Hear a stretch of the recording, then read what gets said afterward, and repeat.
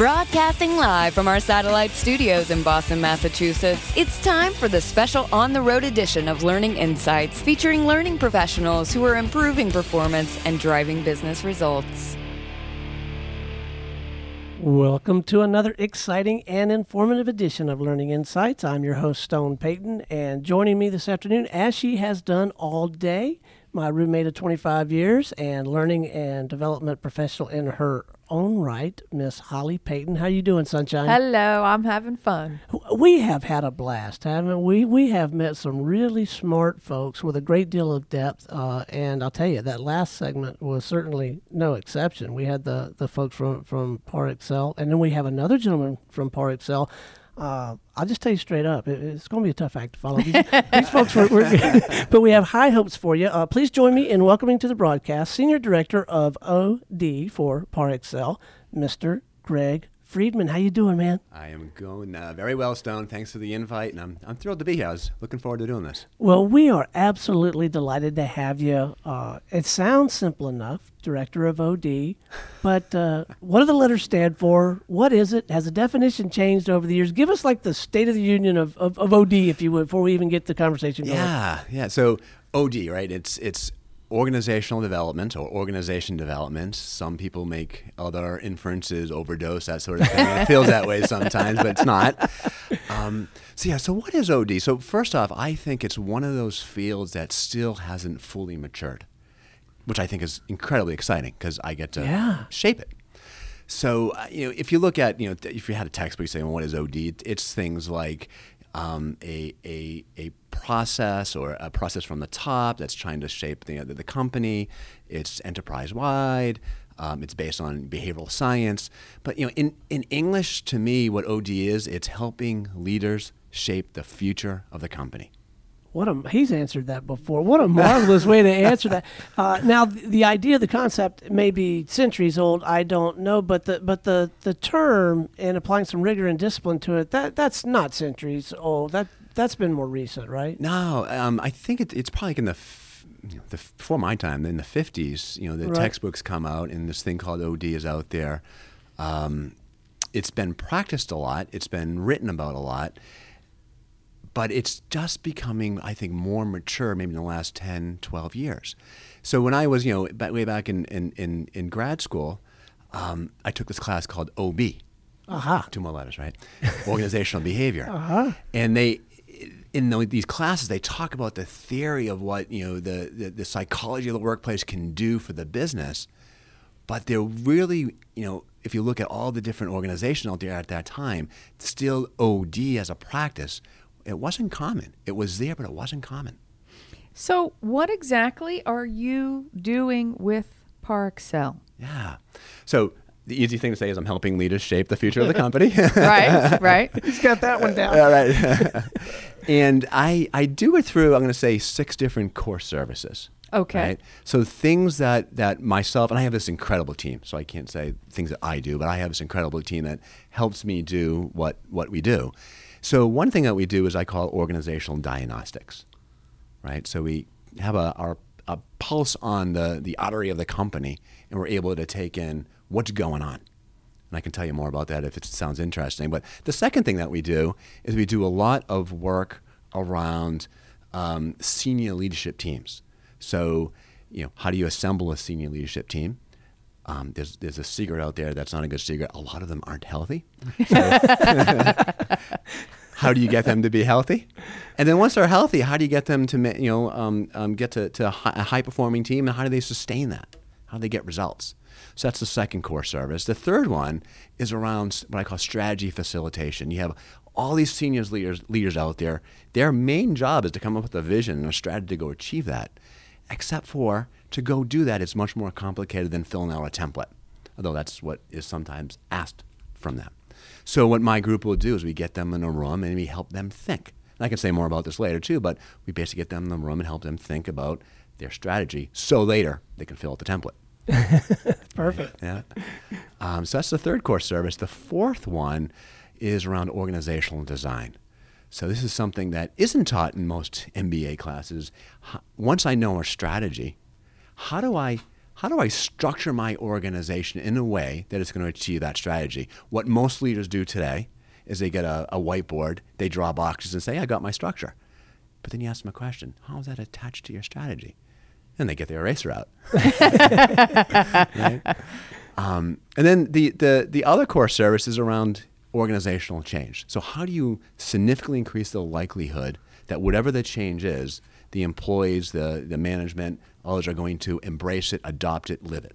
All of this is under your tent. But there's one My more. gracious. And there's one more. No wonder you're so fit. I mean, there are no heavy people in this field. I'm sorry, I interrupted. Go ahead. And the last one is really, it's helping the organization shape culture. And at Par Excel, we're doing a lot of work there. I think a lot of companies talk about shaping culture on the issue of the January issue of the Harvard Business Review this year. Right on the front, it's high performance culture. But what does that really mean? When companies talk about that, do they really know what it means? So at Par Excel, we know exactly what it means, and we're my group is helping the senior leaders shape that culture. Like Stone, I'm overwhelmed. This is like a week's worth of radio programs. Exactly. So this will be segment 1. Cool, I'm in. So we're only going to touch the surface on all of this, but I do want to explore several of the avenues that you've talked about. But let's start with org design and the structure of the organization. How do you do that? The first step is to make, so like those core services I talked about, in some ways they actually go in order, right? So first thing, I have a very hard time going in a room with a bunch of senior leaders and helping them come up with their org structure when they don't know the strategy. Right? So the first thing I need to know is the strategy. If they won't tell me, and they will, but if they wouldn't, okay, I'll barter with you. What I need to know at least is, what are the core services that your organization, your business is going to employ? And if I know those, at least I have something to work with. So usually, and staying kind of high level, once I know what those core services are, then and the way I like to do these things is I don't prefer to go in a room with one leader and get a whiteboard and do this with one-on-one. I think you bring in all the smart people around that leader, right? Increases buy-in, but increases brains. The library gets bigger, and I'll facilitate them through a process where, okay, we know your core services. What are the workflows, right? What are the workflows required for each core service? So if, let's make one up, say, one workflow is something around manufacturing, which is not at all what Par Excel does. What are the activities that groups of people would go through to employ that core service? And this time we're saying manufacturing. And once I know that, right, and I have all these tools and activities, you go through it. Once we know that, then it's, okay, then let's now design the jobs to employ those workflows. And once we've designed the jobs, then it's and then it's workforce planning. How many of those jobs do you really need, and where do you need them, that sort of thing. And then, in what we do, and this is what everyone will talk about who does these type of org structure sessions, start with the structure you need first, and then get to the people. So once we know the design of the jobs, then we talk about some best practices and some things that, again, some methodologies that I have, to now you can get your pen out. Usually I do it with stickies. And you can now build the actual org structure. That was probably the clearest, most concise, made sense definition of how that works I've ever heard, I got to say. So that was really great. Well, I've been on the periphery of some of this conversation before, because I've heard you and your colleagues talk about workflow, but I never really understood it sounded good. But it sounds like it's almost... maybe it's not fair to say you're working backwards, but you're certainly not saying, well, my cousin works down the warehouse and my best friend works up here, so what are we going to have them do? Right? And which, I mean, look, that happens sometimes. That happens, Stone, all the time. Right? I mean, you even try to get the bias out, and you say, we're going to build the org structure, and then we'll do a talent assessment, we'll map people to it. Right. But the reality is, people are people, they have emotions, and that piece it's people try to sneak it in. Yeah. And you do your best as the OD professional in the room to remind people to be pure. But emotions are emotions. Right. I I want to talk about diagnostics for a little bit, because I have also been, this is my word for the day, periphery. I've been on the periphery of a little bit of diagnostic work before. And one of the things that I observed, and I'd be interested to know what all you mean when you talk about diagnostics, but one of the things that I observed was that just getting the average response from a group of people wasn't necessarily all that meaningful, but what did seem to be very meaningful was looking at the distribution of the responses. Would you say that's accurate and that's much more telling? Yeah, and I mean, in an ideal world, I'd say both. But, all right. Absolutely. So, right now at PowerXL, we're running an enterprise-wide employee opinion survey. Okay. Right. Yeah. So we have about 16,000 employees, and PowerXL is truly global. We have over 50. We have offices in over 50 different countries, and and they're not like channel offices. They're real, staffed offices, and so. To do this employee opinion survey in a way that gets data that's meaningful for those different regions, Stone, I completely agree. We need to have a pretty good representative from each of those regions. Right. And pretty good to me is, if you go back to your stats class in grade, it's like, what did I remember in stats class in grad school? and I hated it, I got to tell you. But one thing I think I remember, I may have it wrong, but I think as long as you have like a 23% sample, you can make good decisions. Yeah, it's not as much as you might think, right? Or at least that's what they would have you believe. So at PowerXL, the heart of our company is we conduct clinical studies. So that 23% is really bad for a clinical research, but for social research, it's doable. Perfect. It's your threshold. I mean, more's better. All right. So, but to my question, so you have the question or the statement. I guess what I think I remember is it wasn't necessarily terribly valuable to know that, well, we came out of 6, particularly, or at least every bit as insightful it was knowing that, but that 6 is made up of a lot of 2s and 8s. Yeah. So let's dive into that. Yeah. That's what I'm asking about. Yeah. So, you're talking like standard deviations and just different. I don't really know. Different ways to look That's at the why data. I used that word periphery when we started. But I mean, if everybody said 6 on the scale or whatever, that's very different than if half the people said 2 and half said 8. Exactly. That's okay. So we have formulas to help fit like things like standard deviation and averages and all that sort of stuff. But with the enterprise-wide survey, what we do is we'll aggregate, of course, all that data, and we have partners that help us do this. But we aggregate all that data, and we'll have sort of a pulse for the enterprise, the collective. But that's to your point. It doesn't tell you the whole story. Right. So we'll break down these reports, if you will, and we'll do readouts for each of the businesses, and then we'll do it, the next level and even the next level, and then from a matrix standpoint, we'll also do it from the regional perspective. So at the end of the day, what I think a good sort of diagnostic does is it gets you data to get to making decisions, to take action, right? So the data will show us the road, but if we do all of these readouts, and we will, they're going to work because when you get to the smaller regional levels, you get to the smaller business levels, because it's intimate data, if you will, in terms of their periphery, they're going to come up with actions that are in sync or specific to their area of control. And are you going to come back and tell me what the data was if I went to the trouble of filling it out? That was always kind of irked me a little bit. Always is, yeah, and we do. Just give me a summary or tell me how it went or something. Absolutely. Right? That's important, though, right? It's hugely important, right? So, I mean, why would I want to take a survey if you're not going to tell me the results? And even better, hopefully, I can I'll feel the results. But at least tell me what it says. So what happens at PowerXL? And we have some great senior leaders, and I'm not, we really do. They get it. So what will happen is after they get their readouts, they'll get a deck and they'll conduct town halls. They'll talk about it at team meetings, and they'll basically communicate the results to all their folks. Not only enterprise results, which will happen, but to your point, maybe more importantly, I'll call them the regional or the more intimate results. Right. Yeah. Can you step back for a second and talk to us a little bit about the company itself? What is the mission and focus of PowerXL? So PowerXL, if you have to classify it in an industry, it's called a CRO, a contract research organization. Now, people sometimes call it a clinical research organization. So, and we have 3 business lines. So the one is the traditional CRO. We have 2 others. But so what's a CRO? Think about and I catch you know, if it's not you, you know someone who takes some type of medication or they have a medical device in them. So all of those, before they get to market, need to go through a bunch of clinical trials, like 7, 8, 9, 10 years sometimes, of trials to make sure it's safe and it works. And it works better than anything else on the market, right? Why would a doctor prescribe you something that works less than anything better? So that's a very complicated, costly process.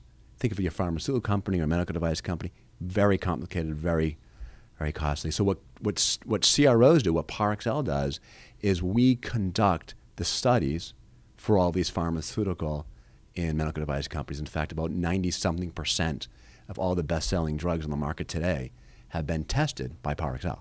Wow. Kind of a cool fact, yeah.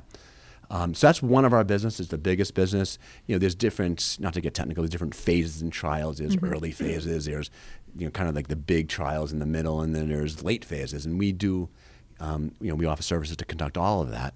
But we also have another business, which we call, acronym PC, ParXL Consulting. So if you're a business, a smaller business maybe, and you don't want to necessarily have someone else test your drugs, that haven't been approved yet, we have a consulting group that's they're experts, literally the world's experts on regulatory consulting. So, you know, it sounded complicated, but if I want to go sell a drug in, say, Saudi Arabia, but they have a regulatory process, how do I do it? Where do I start? Ask the PC division.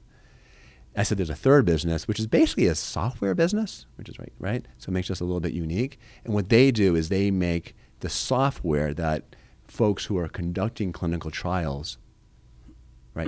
They make the software that folks that do clinical trials. It's the software they use. Yeah. So the interesting thing is, and I say it this way because I'm kind of, our competitors use it, which is really cool, right? Right. So it's really cool. Yeah.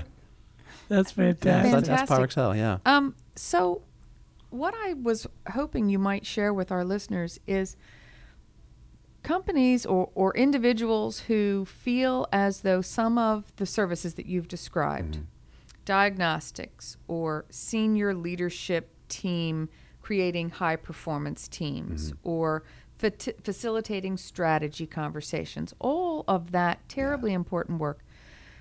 If they want to internally sell those ideas to their company, can you give listeners any advice, people that might be wanting to try to do that within their company, but not sure that their company would buy off on that? What's the critical things to have a company value, as ParXL obviously does, to value the work that you do? So I tell people I'm in the perfect storm right now. And you know, these pendulum, if you can imagine. And them, we're right? in Boston, and the perfect storm. Okay, oh yeah, remember that movie? Yeah, exactly yeah, right. okay, No okay. pun intended. So the pendulum right now for ParXL and OD is all the way on the right side. We'll call that the good side. I don't know what side is good on a pendulum, but call that the good side. And there's really three things going on. You know, one is when OD is needed the most is when a foundation of a company is basically broken. It can't handle what the company's trying to do. And foundations are broken for two reasons, high level. One is because the company's not doing well. And then another reason is because the company is doing really well and it's growing to the point where it can't hold the weight. ParXL is one of our big goals is to double our revenue in the next 5 years. It's going to require a foundation that we don't have today. Right. So that's one thing. The second piece is the senior executives, they actually get OD. They get it and they embrace it. Isn't that a little unusual, though? Or Hugely unusual. Part of life is luck, right? So actually, that's my third. It's like I have this passion for OD, and I have this situation which I'll call luck. So luck plus these leaders that really embrace it and they know what to do with it, plus the foundation's broken. The universe has conspired to put you in the right place at the right time. It has. All right, so you the pendulum's in a great place right now, but you also mentioned one of these 6 core areas is change. You've got to anticipate, prepare other people for, adapt to, right. Whatever it is you're supposed to do with change. Speak to that a little bit. Do you have I don't know, rigor, discipline, methodology, or at least just a really badass, we're going to make it happen attitude? Or how do you approach this thing? There's no delay here, is it? You can say those words. So when it comes to organizational change, so first off, if you go to, I don't know, Barnes & Nobles or Amazon, there's 1,000 books. There's probably a new one every week. And I think what the books try to do is they try to say, something magical. If you read my book, there's something magical, and your change process will be way more simple, way more better. And although rigor is required, and I have something called POCM, the Par Excel Organizational Change Model. It's a standard model that the leaders and the managers actually use at our company. But what it comes down to, it's hard work. Change is hard work, and so we have a model to help people through that hard work. And from the highest level, this model has 3 pieces. It's about planning, keep it really simple, right? Execute, and then anchor. And I think what happens a lot is, to me, there's like two sides of a change. I'll say the 51% of a change is the actual change that's happening, a process change, a technology change, a structure change, whatever it is. And leaders tend to spend the most time on that. 51% of they should. I mean, without that, there is no change. But the 49% of the change is, how do I then, if I'm going to change a process or a technology, how do I increase, again, the likelihood that the folks that are going to go use it actually go use it, adopt it, embrace it, live it? So my model is all about that piece. So how do you plan? How do you execute it? How do you anchor it? And there's 2 versions of it, because there's things that leaders do, plan, execute, and anchor, and there's things that managers do, plan, execute, and anchor, but they're different. They're different. So this model almost has 2 pieces that respects that difference. I think lots of folks would get plan and execute, but if you could spend a moment just talking about anchor, what are some of the things that are important for managers to do to anchor that change? What are the things that you are experiencing that leaders need to do to anchor that change? Yeah, so anchor is really good. One way to say embed it into the culture, embed it to the point where it's no longer a change; it's just what we do. So one thing that's maybe more unique is there's a tool that I have, there's a process that I have, is it mourn the old state. And if I was to make a metaphor or an image out of this, it's get in front of everybody and take the old, whatever the change is, if it's a technology change, take the old technology and literally burn it, right? And so because you have to give there's that psychological attachment, you got to give the grieving time or something? Is that what they're tapping into? Have a funeral. Have a funeral. Maybe not in those words, but have a funeral. No, I think those exact words worked for me, right? Yeah. That is real. That's cool. Yeah. That's worth the price of admission, right? carve that segment out, Jay. That's cool. I'm sorry I interrupted you. I think that's cool.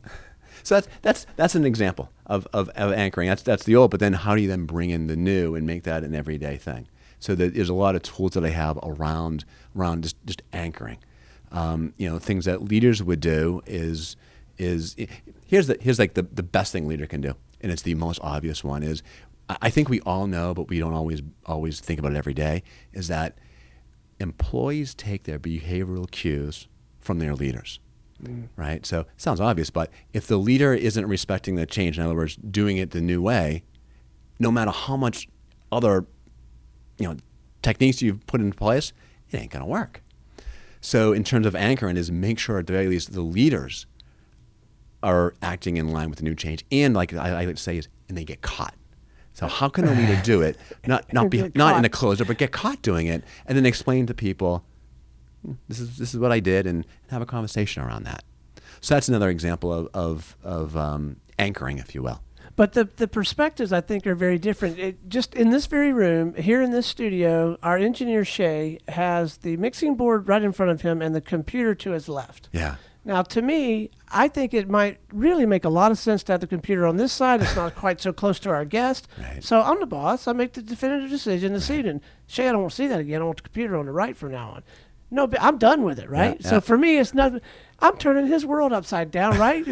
Does that happen in organizations? Doesn't it? Where the senior level folks they think it's just a matter of fact, it's just another merger. We've done 3 this year. Yeah. And then everybody else is.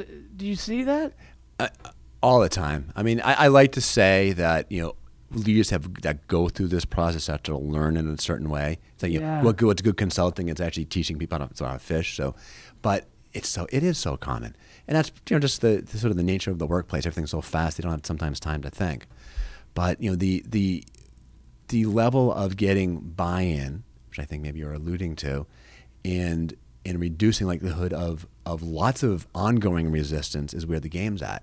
But what I like to say to leaders is, if you don't get any resistance, ruh-roh. That's because that means that change hasn't actually happened, right?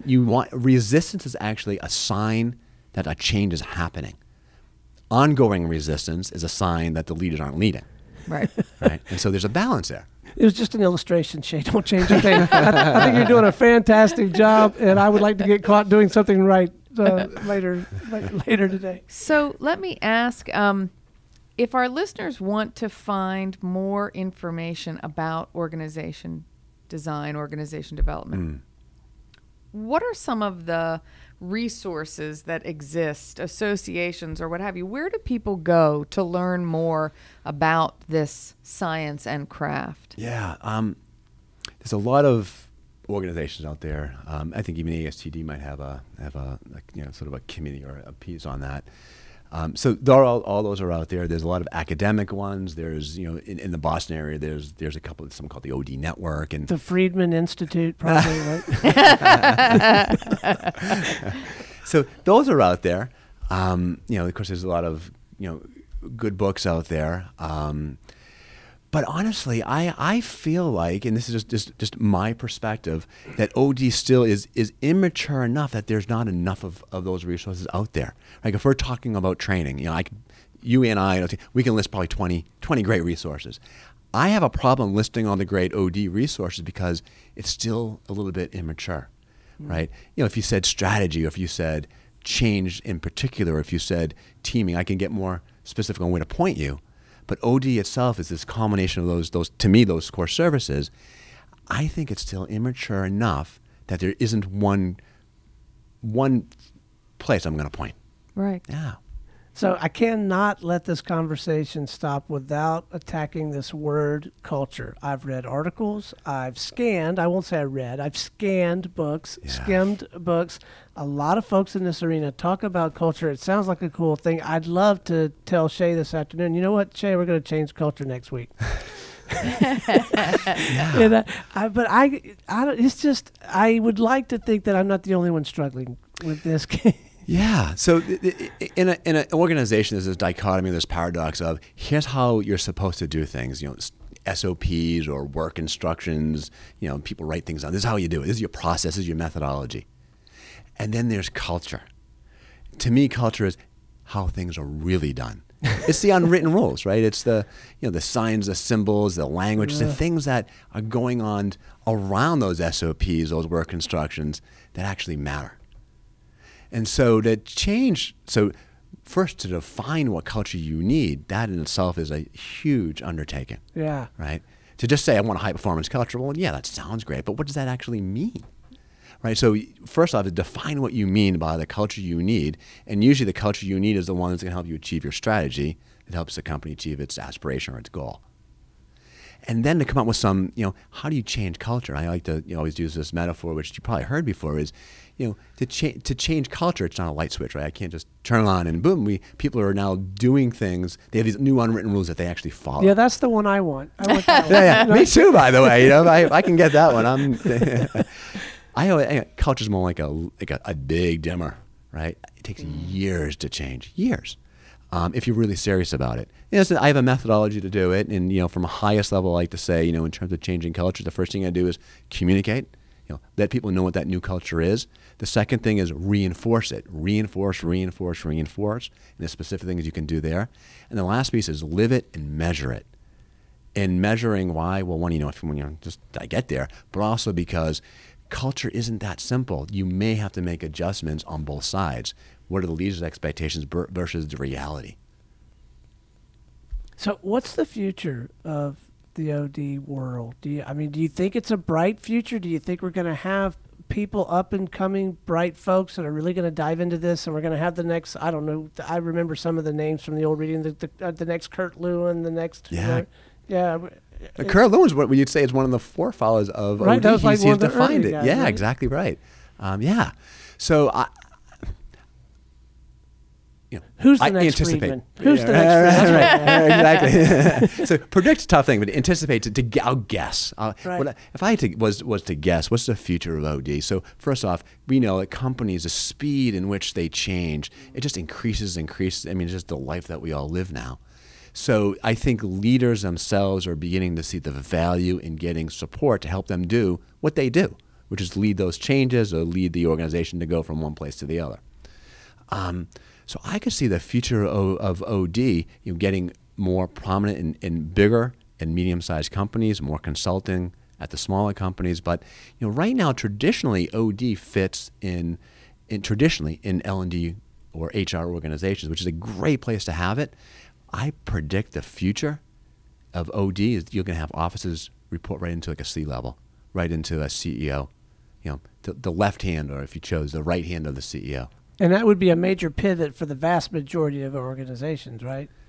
I think it would be a major pivot. Now, why do I even say this prediction? I worked maybe, 15, 18 years ago for a company where my OD group actually reported to the president of the company. And although right now I believe I have enough credibility where I can call anyone in the organization and have a really productive conversation to get someplace. Mm-hmm. When I was working at this other company, I would say, the CEO asked me to call you and have this discussion. What do you think they said? So what if you were to mix the power of the CEO or C-level and the power of credibility together? What would that do to impact the change that OD could facilitate? And I think I can further describe the vision that Not if he doesn't turn your mic on, you can't. Oh.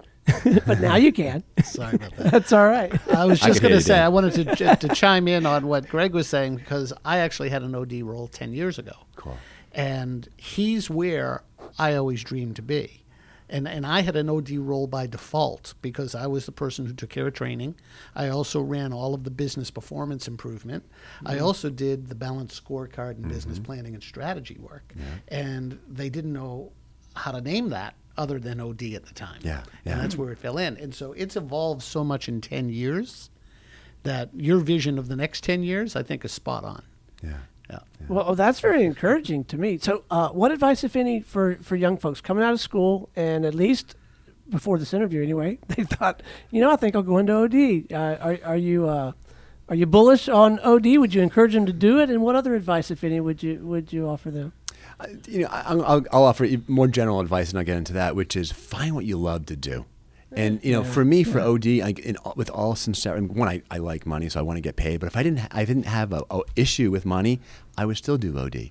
I mean, you just really like it. I do. I'm passionate about. I get up in the morning. I'm actually one of those people who say I like my job. It allows me to really think and have fun. It's my sandbox, if you will. So I would say, the first decision that anyone makes about where they want to land, whether it's OD or anything else, is find what you love.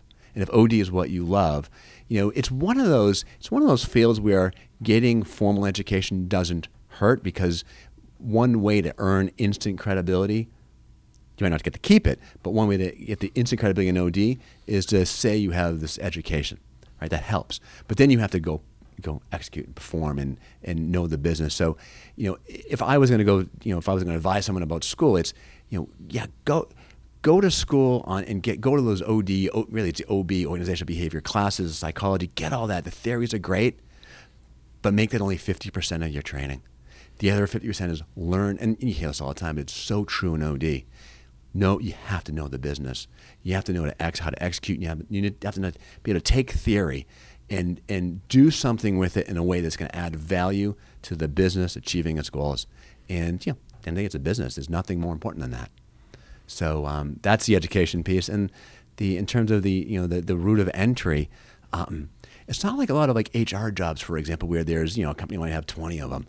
Usually at a lot of companies, from an OD perspective, it's one or two. So the competition's hot, if you will. And if you really know OD, The competition is there's not a lot of you, but there's not a lot of these positions. So you have to be somewhat diligent and resilient. But if you love it, go for it. Yeah.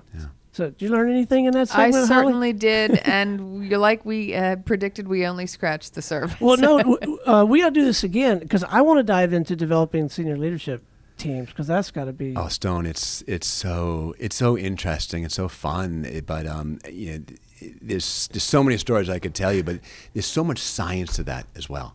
That's one of those true art versus science. And there's a little bit of both, but it's a fun thing to do in terms of getting a team, a senior level team that is clearly not healthy, to the place where they're healthy. That must be incredibly rewarding when that happens, when that shift takes place. I can't imagine, and we're going to get back together, cool. and we're going to dive into that. All right, Dan, thanks so much for putting this thing together. Thank you for coming up. Yeah, and thank you. What a fabulous job! I've thoroughly enjoyed this conversation, and I know you did because I know how your mind works. All right, so I promise we will do that again. But until that time, this is Stone Payton for Holly Payton, our guest this afternoon, and everyone here at Training Pros. We are out of here, Harborside. This has been a Special Business Radio X production, brought to you by Training Pros, your source for local learning and development experts. Learn more at training-pros.com.